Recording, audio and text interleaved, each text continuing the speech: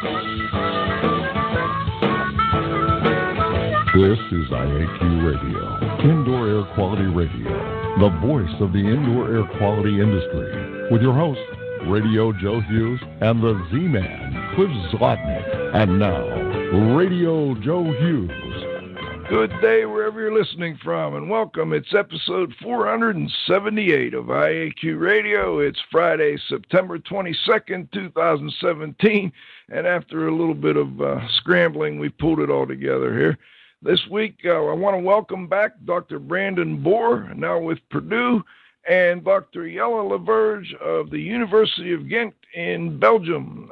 Looking forward to a great talk. They put together a nice paper here in Building an Environment called Human Exposure to Indoor Air Pollutants in Sleep Microenvironments, a literature review. And I tell you, I've been fascinated reading this over. It's, some papers are just kind of, very narrow and focused on a specific thing. When they do these literature reviews, you get a lot more of a broad sense of the topic. So I'm really looking forward to the discussion today.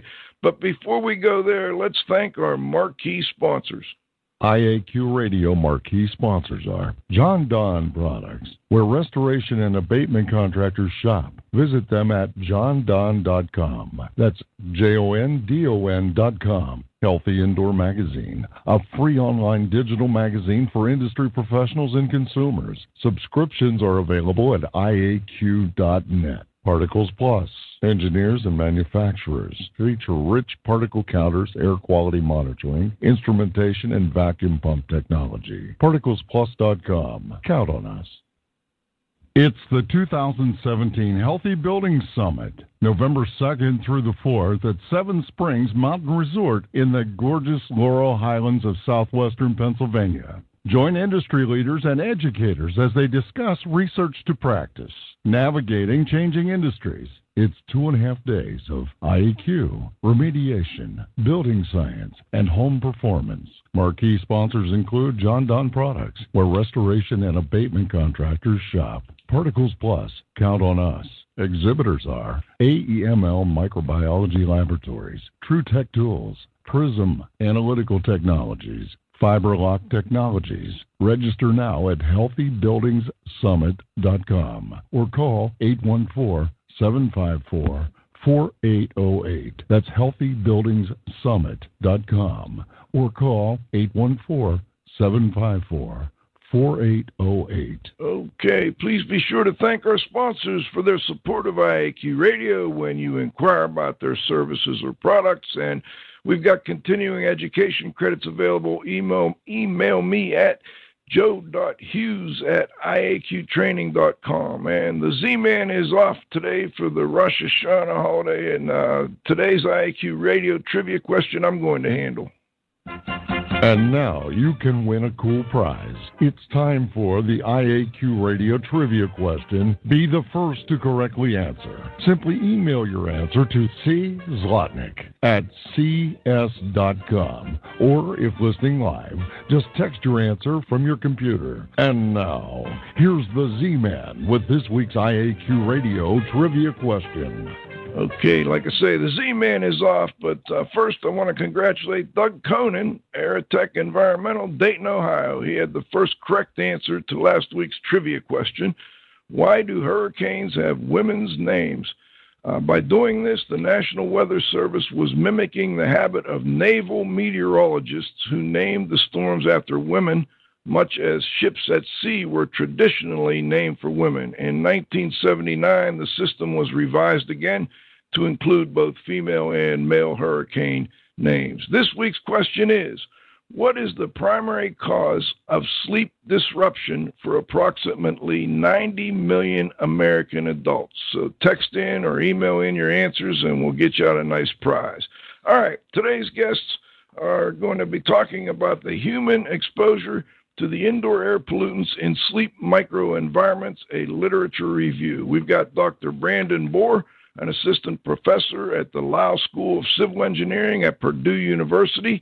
His research group is focused on understanding the dynamics of airborne particles and aerosols in buildings and human exposure to indoor air pollution. And then we've got Dr. Jelle Laverge. He's He got his engineering degree and a master's from Ghent in 2007, and he's worked part-time there as an employee in Antwerp, and then he became a full-time researcher and PhD candidate in Building Physics, Construction, and Building Services Research Group at the Department of Architecture and Urban Planning at Ghent University. In 2011, he got his master's degree in law from the same university. He was a part-time building physics lecturer at the Cajo Sint-Leven Ghent for the 2011 spring semester. And with the support of an FWO grant, he was the visiting scholar at the University of Texas at Austin during the summer of 2011. I'm assuming that's where him and Brandon met. And his dissertation was entitled Design Strategies for Residential Ventilation Systems. He got his PhD in 2013. Okay, let's see if we've got the gentleman on the line. Hello, Brandon. Do we have you on the line? Hello. Hi, Joe. How are you? All right. Gentlemen, great to have you. I'm going to jump right into it. First, let's introduce Dr. Bohr was on the show a while back with Rich Coursey, and we actually started talking a little bit about this topic then. It got me interested. We followed up with a few other shows, and I'm looking forward to a more detailed discussion today. But first, tell us a little bit about the University of Ghent and what they're known for, and then maybe how you got involved in the indoor air quality world. Okay, so Ghent University is basically one of the two major universities in Belgium. There's Ghent and there's Leuven, and we're a full university, so we cover everything from social science over literature to engineering and medicine. And the most known parts of the research departments are reproductive science and gene engineering. And so IAQ is in our university part of the building science research group that is part of the architecture school. We have a architectural engineering program that is a bit of a combination of civil engineering and traditional architecture. And I'm working in that department. And so interest in IAQ came from, I started out as a mechanical engineer working on ventilation systems. And of course, those have a goal of producing a nice indoor environment. And that was my route into IAQ, let's say. And I've noticed in your bio, you have also a law degree. Is that accurate? Yeah. I'm a part-time construction law lawyer, and I also teach construction law to our civil engineering and architecture students. Oh, very interesting. Okay, and let's go with Dr. Bohr.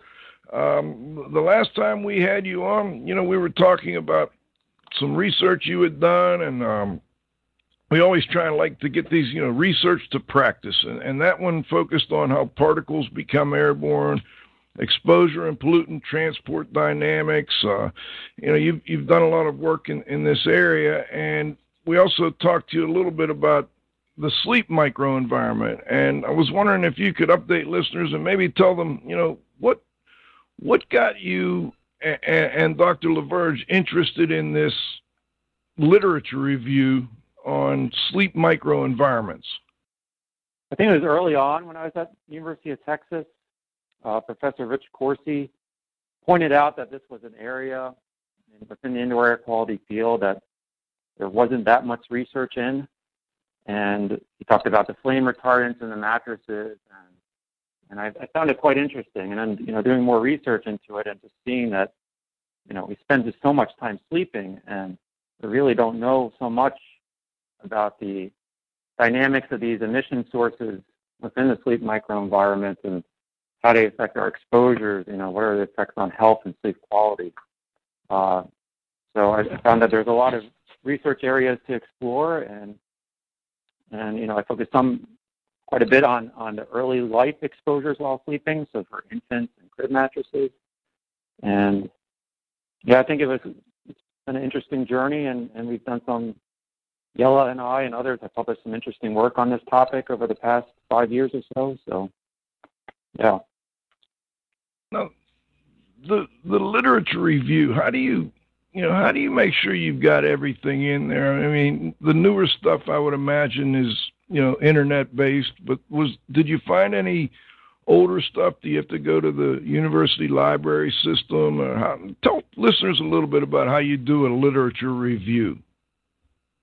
Yeah, that's a good question. So, I would say nowadays we do most of our searching for papers through online directories like Science Direct, the Web of Science, and Google Scholar. And there you can input different keywords. So you could put sleep and flame retardants, sleep and dust mites, and so on and so forth. And just go through and compile all of these papers and make it, create essentially a large database of literature on that topic, and then try to organize it into different areas like we did in this literature review that we just published, and to break it down into something that is organized and that hopefully tells a useful story and summarizes what's been done. And I think by doing that, then we could hopefully better understand what needs to be done moving forward. Yep. For the older stuff, you're right. It's much more difficult to find older papers online. But what you do find in the oldest things that you have online, there's usually references to even older stuff. So that's usually a way to try and find things that are harder to find online. And then of course, like Brandon mentioned, part of how we came into this research topic was by talking to Dr. Corsi, for example, who has a good memory, so that also helps. So yeah, for recent things, it's convenient to do a thing like this. The problem there is that you usually end up with massive amounts of papers that you then need to sift through. But for the older things, it's becoming an issue to actually still find those if they're not cataloged nicely. When you were going through all these papers, did you notice any pattern with respect to when, on a time frame, when did you find the most research had been done? Is it older stuff? Is it more current? Is it, did it match up with something that occurred, like a change in the type of bedding that people used, or was it more focused in different parts of the world as opposed to others? Any patterns like that you noticed? In regard to, we have a large table summarizing studies that have published data on the biological composition of mattress dust, and there was a lot of literature in that, and predominantly from Europe. And we started in the late 90s, and there's for sure studies before that, but a lot in European countries, some in the United States, some in Australia, East Asia. In regard to chemical contaminants in mattresses and their emissions, the earliest study I found was in the late 90s, and not really much before that. So that was a newer area, but I would say more on the biological side and the mattress stuff. That's a little bit older. There's more history in that domain, and many of those studies tried to figure out what was in the dust and try to link that to some sort of health or respiratory outcome in children or adults. Dr. LaVerge, anything you want to add? Well, the thing to realize about this is that we try to bring together pockets of research that kind of had their own life. Like Brandon mentioned, there's some work that really focuses on people with allergic reactions going into their bedrooms, collecting some dust and trying to find something out. There's some research about emissions from the materials of mattresses. And I think the value in the paper that we have now is that we bring that together to describe the conditions in a sleeping environment, and therefore, lots of it is recent literature. Well, recent if you can call late 90s still recent. Depends on your perspective, I guess.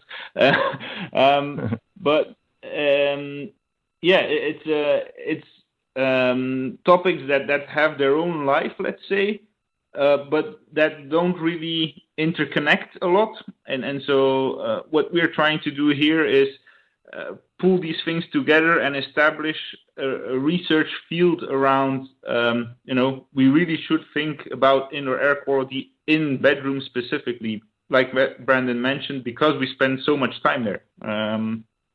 And that is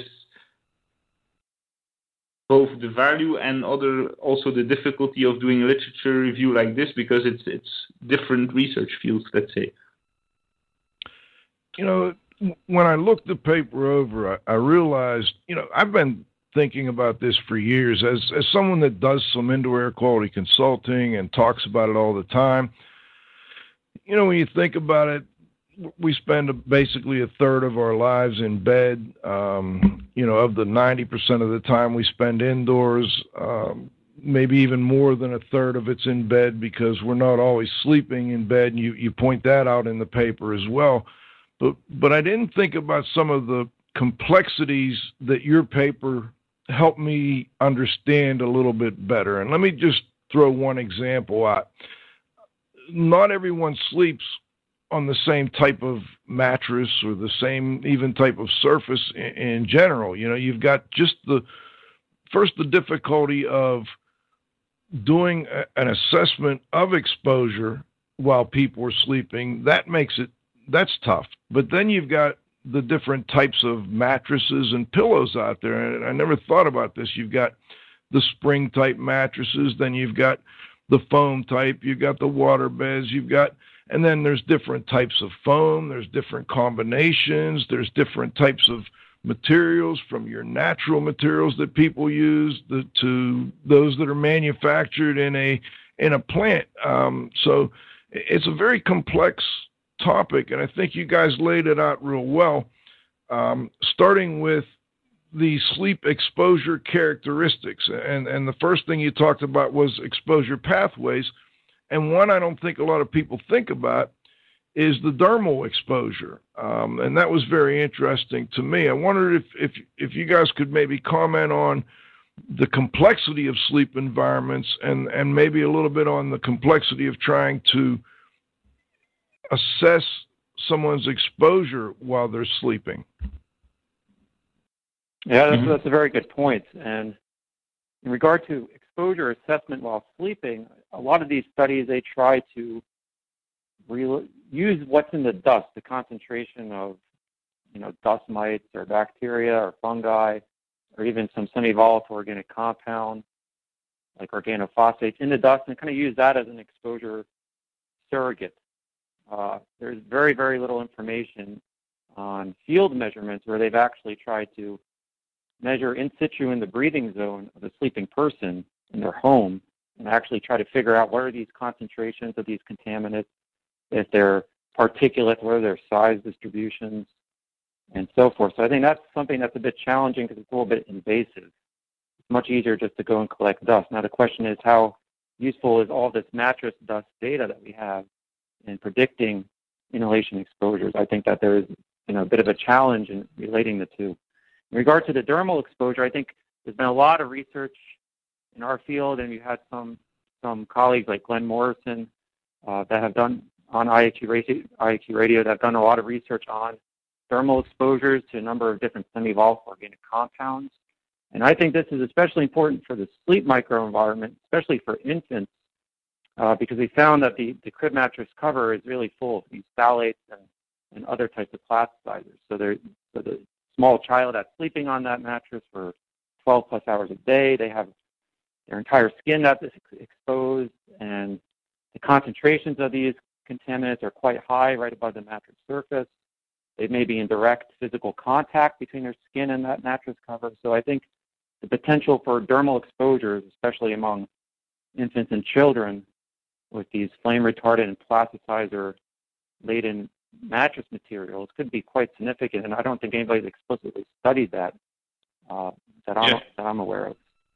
And other things that are typical complexities of a sleep environment that we also touch on in the paper and that relate to this are, for example, the covers that Brandon mentioned, they protect you from emissions from the mattress, which is one of the outcomes of a really nice project that Brandon did. But on the other hand, they're full of they could be full of flame retardants. And so you get an extra exposure to that.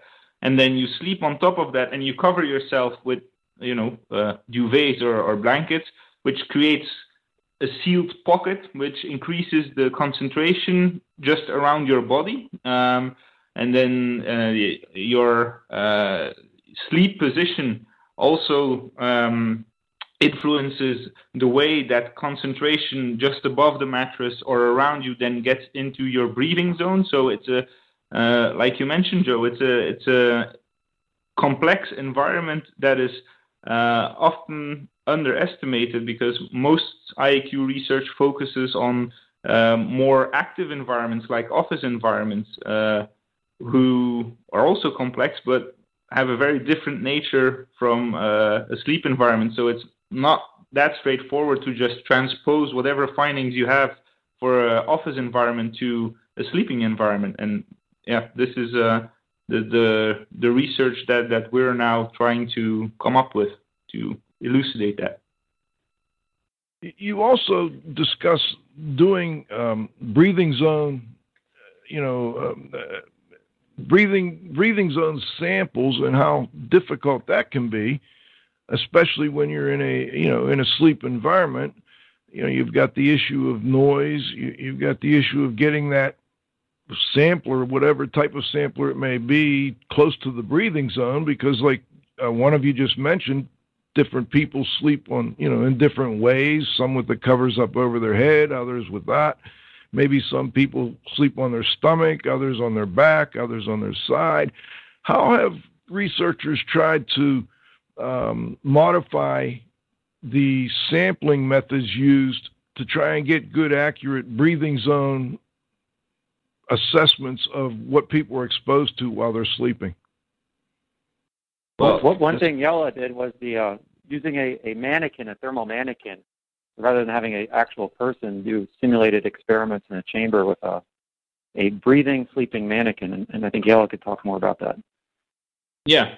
So like you said, it's very hard to go into people's bedrooms and have samples really from their breathing zone in a sleep environment. So a way to get around that and to get some insight into how the concentration in this breathing zone could be different from the one that you measure like in a more central location in the bedroom, is why we set up these lab experiments using a thermal mannequin, because mannequins don't really mind about the noise and all of the tubes running around them. So that's a way to approach that. Another way is Brandon did some experiments where they just performed a number of movements and tried to capture the impact of that. So that was with real people, but not really sleeping, just doing movements that might occur during sleep. That's another way to approach it. But as far as I'm aware, I didn't see any papers that mentioned to do real-life measurements in the breathing zone in real sleep conditions so far. I think we still need to have a bit of a development on the monitoring side to be able to do that correctly, let's say. We like to focus on research to practice, and I found that can be tough in this environment, because of the things you guys just mentioned, but also because, we just don't always know how long people spend in their bed, what type of things they do. And lately I've been doing more, evaluation of sleeping environments by kind of fluffing up the bedding or the pillows or whatever. We've been using an instrument called the Instascope that can do a pretty quick evaluation, and I was surprised how often actually we find the sleep environment has elevated levels of at least fungi.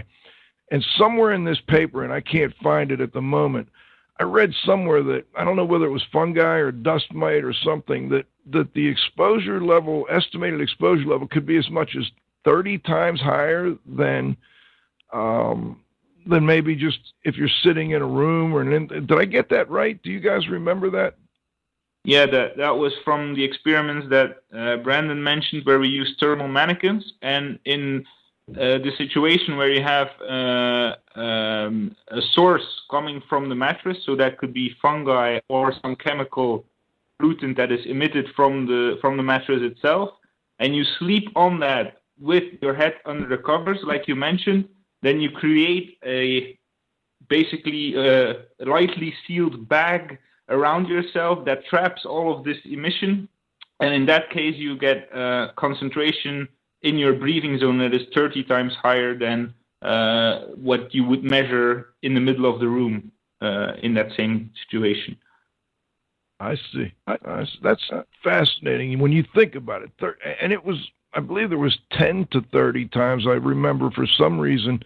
So you're talking an order of magnitude higher exposures in the sleep environment. So I don't think indoor environmental quality investigators think about that as much as maybe we should. Yeah, I think it's a really valid point. I share your concern in that regard. I want to get you guys to, I know you didn't do this to try and necessarily answer a whole lot of questions other than what is out there, what do we have, what do we know, and what do we need to know. But what struck me as a difficult question, I'm going to pose it to both of you and see if you have an answer for me. I noticed that spring-type mattresses, and correct me if I'm wrong, seem to accumulate more fungi, bacteria, dust mite, etc., than the foam type. But on the other hand, the foam type emit more VOCs, semi-VOCs, etc. So you kind of damned if you do, damned if you don't. What do you guys recommend? What do you sleep on? Yeah. What do you recommend? I think that's a challenging question to answer, and there's for sure a number of commercially available mattresses out there that you can buy that cost several $1,000s that are at least marketed as being free of volatile organic compounds and flame retardants and phthalates and so forth, but they're just quite expensive that a lot of people can't afford them. And the same goes for the crib mattresses as well, these polyurethane-based crib mattresses. So I think a lot of it comes down to what you can afford. And, there are products and companies that go and make an effort to get their products certified as being low VOC emitting through GreenGuard and other avenues, and I think that's a positive sign. And if you are trying to purchase a mattress, that's something that I would certainly look for. And also those labeling schemes typically will report if the product contains a chemical flame retardant or a plasticizer. I think that's a starting point, but there are many products out there that don't go through those avenues. They're not certified. There's no emissions data available for the consumer, and it's hard to make a choice if you're just going to the mattress shop around the corner. How much flame retardants are in that product? You probably don't know. The person selling you the product doesn't know. That's a bit of a challenge, I would say.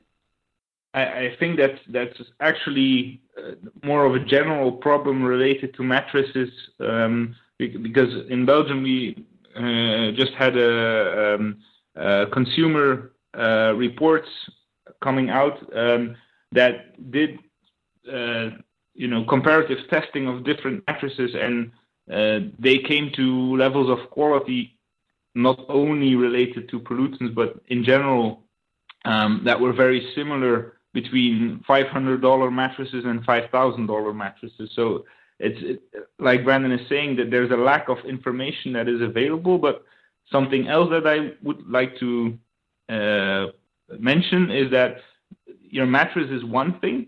The way you use it is something else that also has a very strong influence. Again, Brandon did some really nice work showing that regular cleaning of your mattress covers helps a lot to reduce mattress dust loading. So the amount of dust is much lower.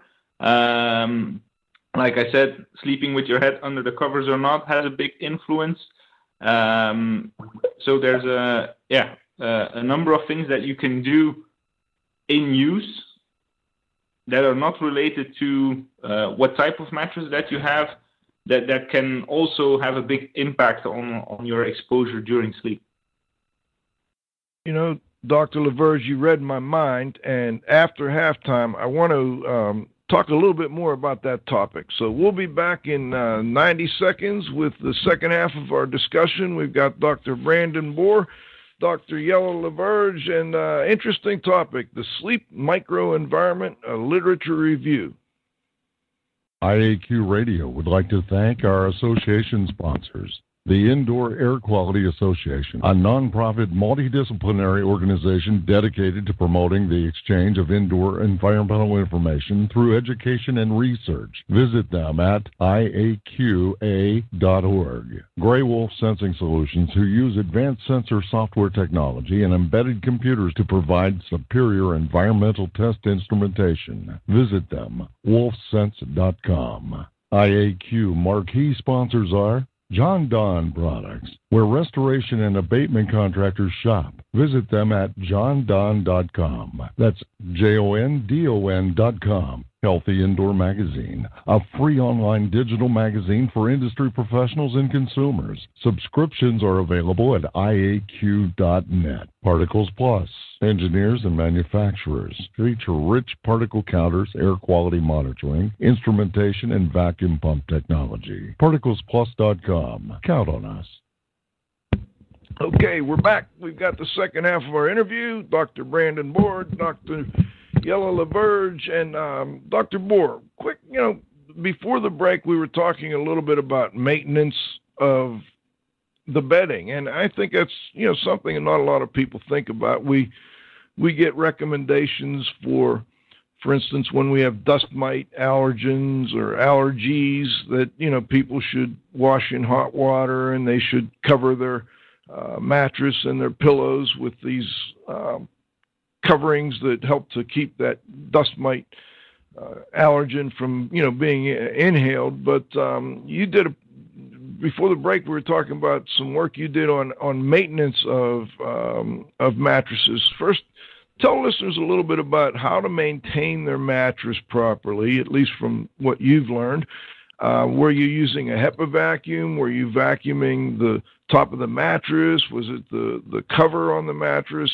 Tell listeners a little bit about that, if you would.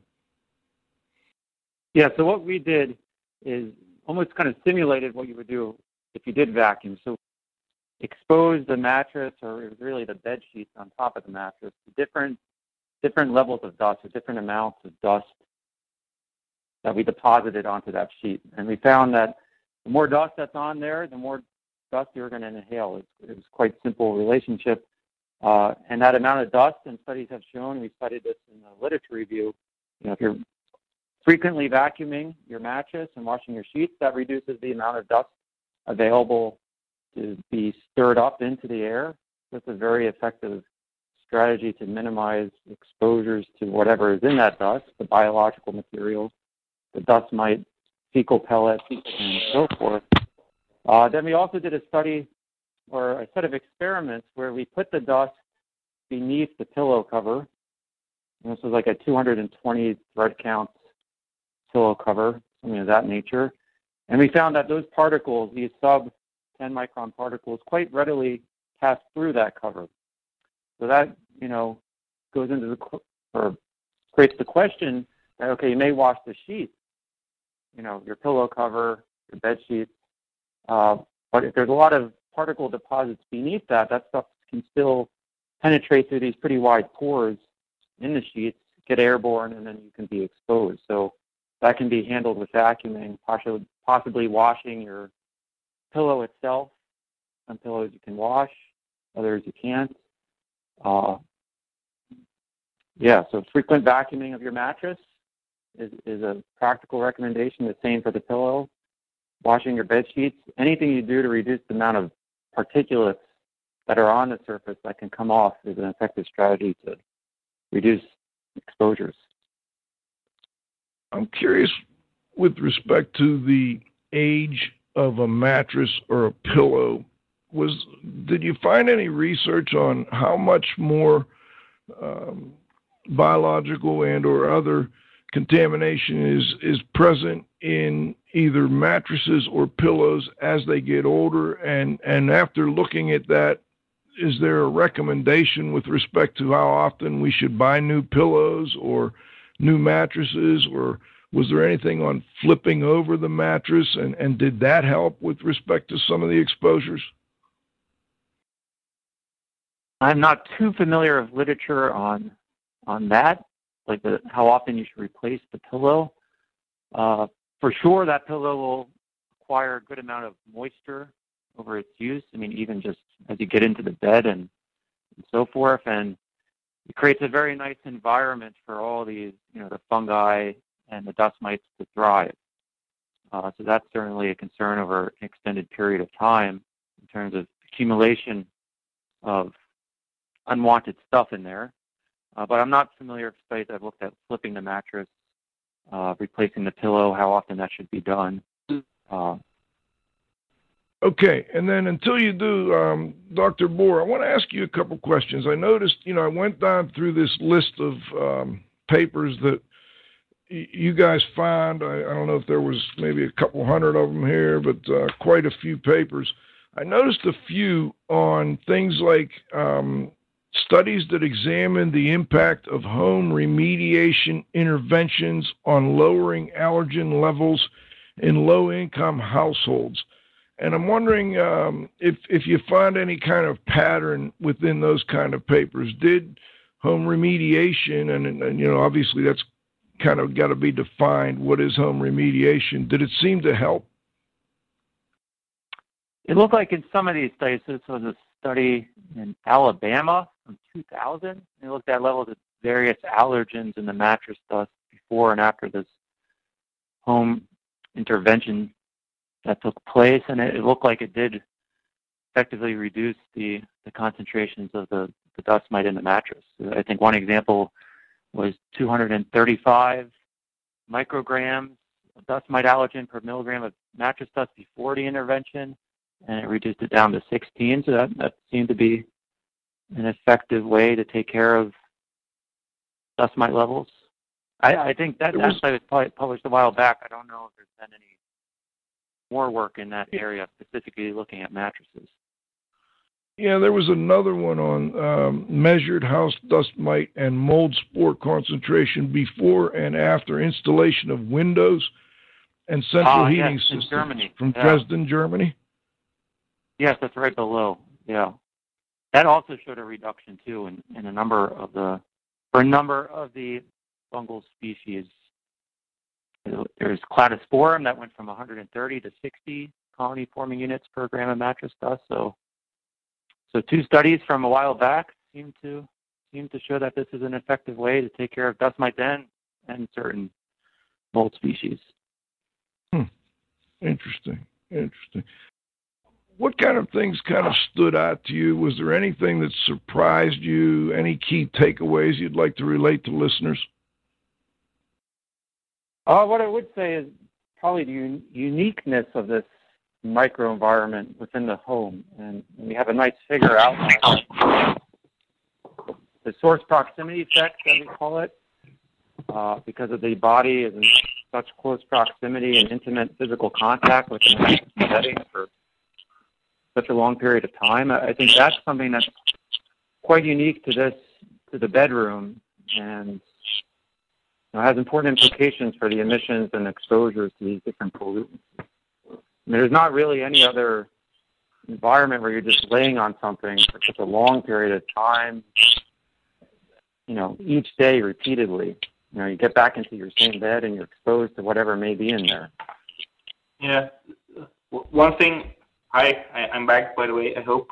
Good. So I would first like to emphasize that it was a lot of work, and most of it has been done by Brandon. So all applause should go to him for that.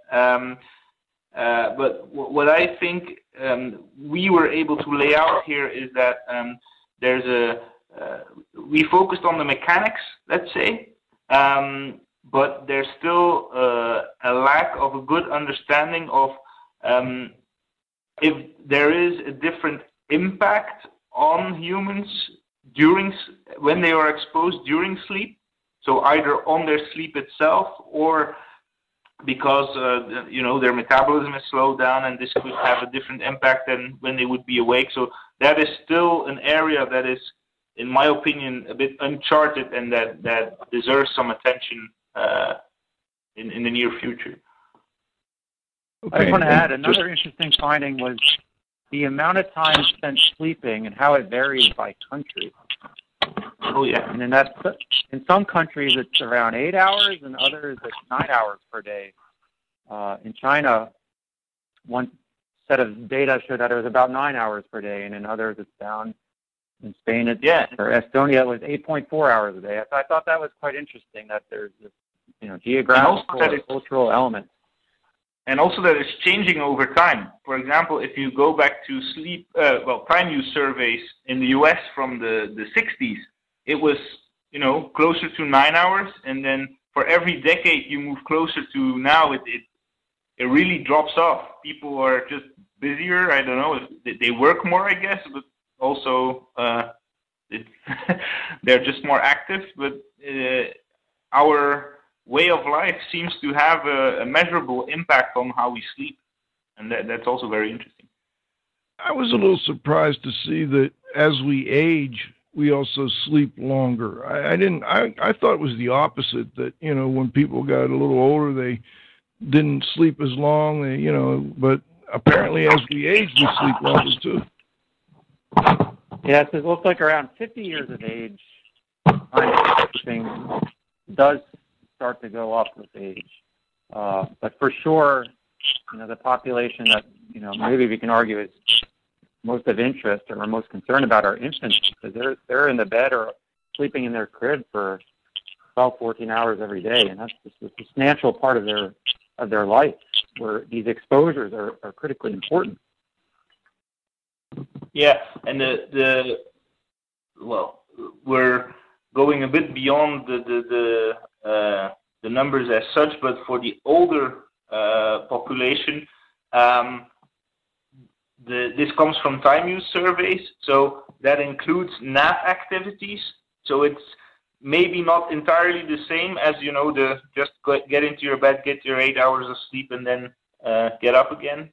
So yeah, there is some interesting diversity over the course of a normal life with regards to how you sleep. And like Brandon mentioned, young children have huge amounts of sleep, so that's basically their whole life. So we should be really focusing on that. Before we'd lost you there for a minute, Dr. LaVerge, I started to ask a question about ventilation during sleep. I mentioned we had Nuno Cagnon from Portugal talking about some work he did on that, and Dr. Bohr mentioned that you were also working on something. Can you give listeners some thoughts about how important ventilation appears to be during the sleeping hours? Well, what we found is that when we did measurements in different rooms in houses, your chances of being exposed to low ventilation rates are about between 5 and 10 times higher in your bedroom than in the other spaces, and that is partly because you spend more time there, but also because bedrooms are often badly ventilated, and that then has to do with different factors. If there's not a ventilation system, so you're just relying on infiltration, let's say in your bedroom, then you usually have, like in a parent's bedroom, a quite high number of people for the amount of floor space. So you would actually need a lot of ventilation. But since there's only one wall, let's say, and the infiltration is not enough for that. And another part is, if there is a mechanical ventilation system, lots of people tend to turn it down during the night because of noise issues or draft issues. So there is this contradiction between the fact that when you're sleeping, you're constantly in the same room, quite enclosed space, so you would need a good ventilation there, but there's some counter incentives to have good ventilation in your bedroom. And people are usually not really aware of that, except when they get up, then they almost universally, and we've seen that in studies in different countries, open the windows because then they realize that the air quality is not that great in their bedroom. But of course, then they have just spent 8 hours in those conditions. I noticed there were a few papers on evaluation of the contaminants in different types of facilities like hotels. Did you see any patterns there?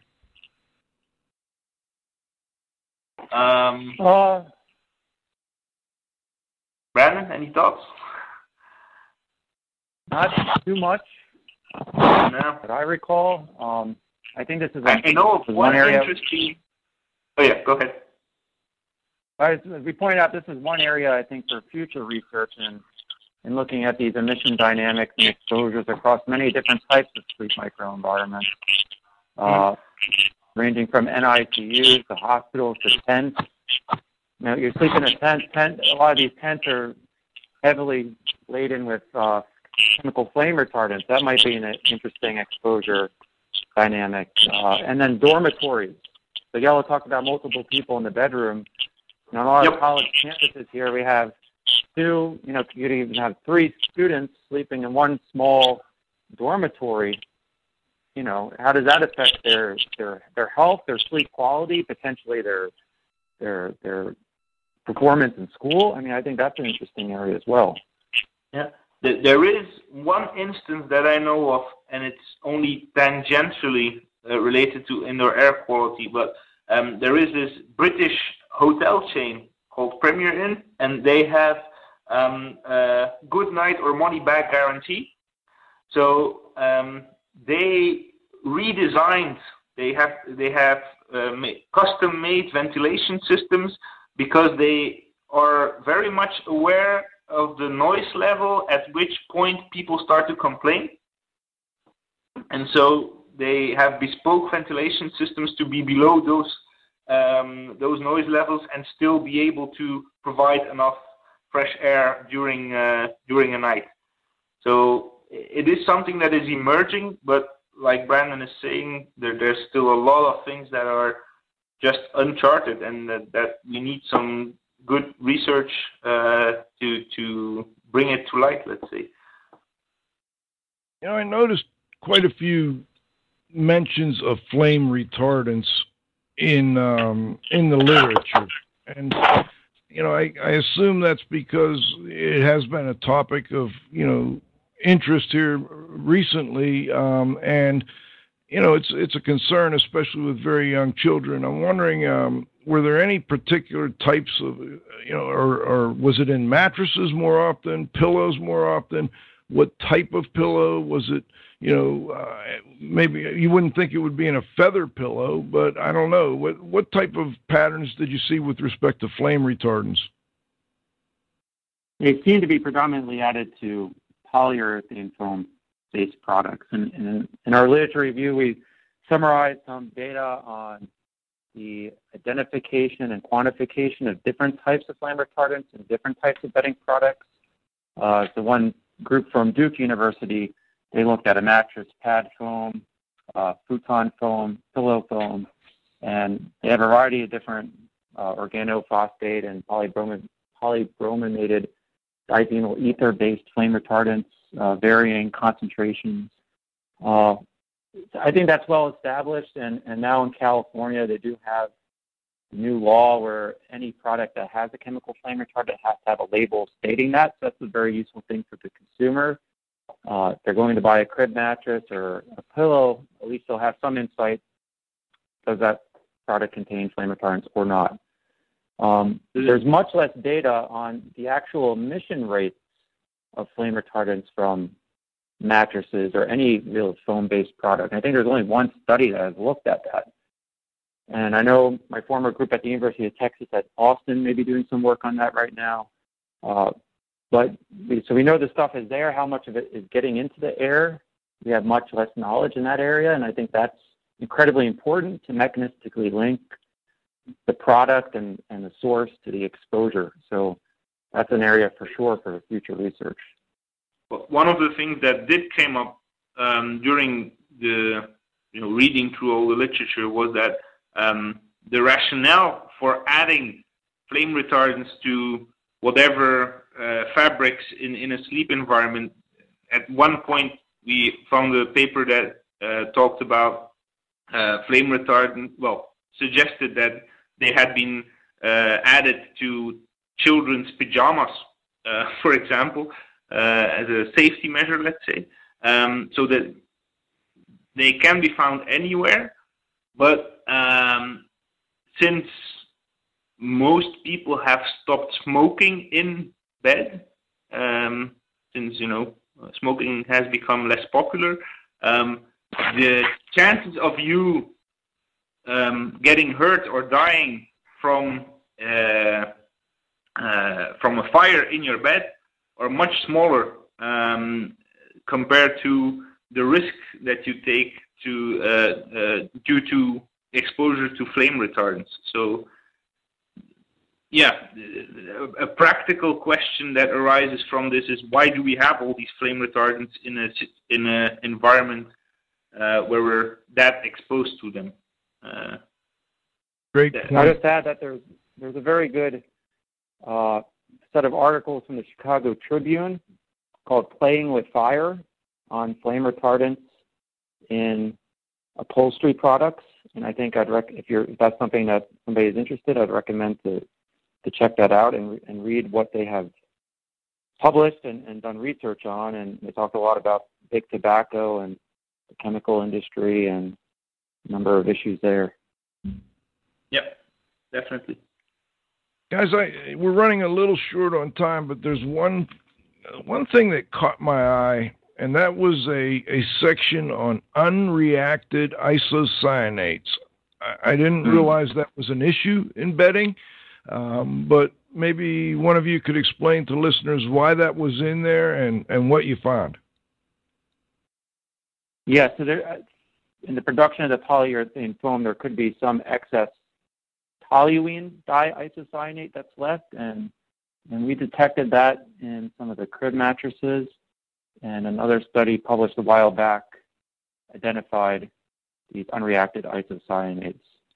So they're going to be left over as a residual of the production process of the foam. And certainly something to be aware of. We've not looked at the emission rates, and I don't believe anybody has for mattresses. And they are influenced by moisture levels. So, or the amount of the toluene diisocyanate is influenced by moisture levels. So, and that was another important topic you had here toward the end of the paper was on the cloud effect, number one, around people, body movements, but also the impact of body temperature and sweating on chemical emissions from mattresses. And I know my wife always complained about the foam mattress we had. You sweat a little bit more, and it sounds like that's the type you really don't want to sweat more on. That's true, and that was actually a point I was trying to make before my connection failed earlier. That relates back to what can you do in use. So moisture is a really important component for emissions, but also, for example, for the conditions for house dust mites to thrive in. So if you can reduce the amount of moisture in your mattress, that's a really good thing. And so a practical thing to do is open up your bedding during the day so that it can have, some solar radiation shining on it to dry it out and to air to the surroundings. Mikal, who is also a co-author on our review, did some work on that and showed that it does really make a difference in terms of house dust mites and house dust mite allergen if you allow your mattress to dry out during the day versus, making your bed like your grandma told you to all these years ago. There you go. Good excuse not to make your bed, huh? Absolutely. I wondered, before we go, the final question is first to talk a little bit about any conclusions that you reached and future direction. But before you do, you mentioned one of your co-authors, and I always like to ask that, if you guys could just point out who else helped you with this paper. So Dr. Mikhail Spilak, just like Yella, he was a visiting scholar to the University of Texas, and both Yella and I worked with him on different research projects. And then we also have Attila Novoselic and Ying Zhu. They're both professors at the University of Texas that we both have worked with. And I would say a lot of these efforts, though, were initiated by Rich Corsi. I think he really was the one that kind of pushed forward research on sleep and indoor air quality. And, I think he should be acknowledged for that for sure. Absolutely. Yeah. And let's finish with this, guys. What is the main conclusion we should pull away from the research that you've done and the literature gathering that you've done here? And then what are the main things we need to work on and learn more about in the future? We'll start with you, Dr. Bohr. Well, I think, like with any topic, there's so much more research you can do and so many more research questions that come up. I think we need to have a stronger foundation on the link between exposure to these different indoor air pollutants while sleeping, health outcomes, and sleep quality. And I think the latter is something that's quite interesting. There's a few studies on that, the sleep quality and how that's affected by CO2 levels, traffic pollution, and so forth. But really establishing some firm foundation on, what are these exposures of the infant or the child to these flame retardants? How is that affecting their health? And how do these exposures during sleep compare to exposures during the rest of the day to different types of pollutants? Yeah. And Dr. LaVerge. Yeah, well, I was actually going to say the same thing, but there's another thing. So I think that's really important.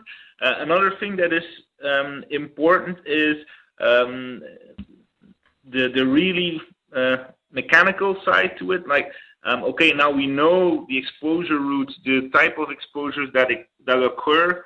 Are there practical ways that we can reduce these exposures? Mitigate the problem in simple ways, and that goes from research on the effectiveness of cleaning, different types of cleaning, on positioning of ventilation systems. There's a small section on in the paper on proposals that have been done for personalized ventilation, so ventilation integrated in the bed environment. I think that's maybe a bit of a technical approach to it, but that type of research into mitigation strategies combined with what Brandon mentioned, better understanding of the impact of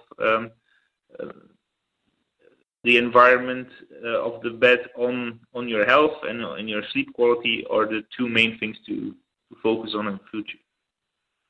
I'm glad you bring up the mitigation practices, and for some reason, when I was going through this, I didn't see that section on the ventilation, but I have seen advertisements for that type of thing, where they've got a little blower motor, and it kind of blows up under your covers, and you filter the air and you provide some ventilation.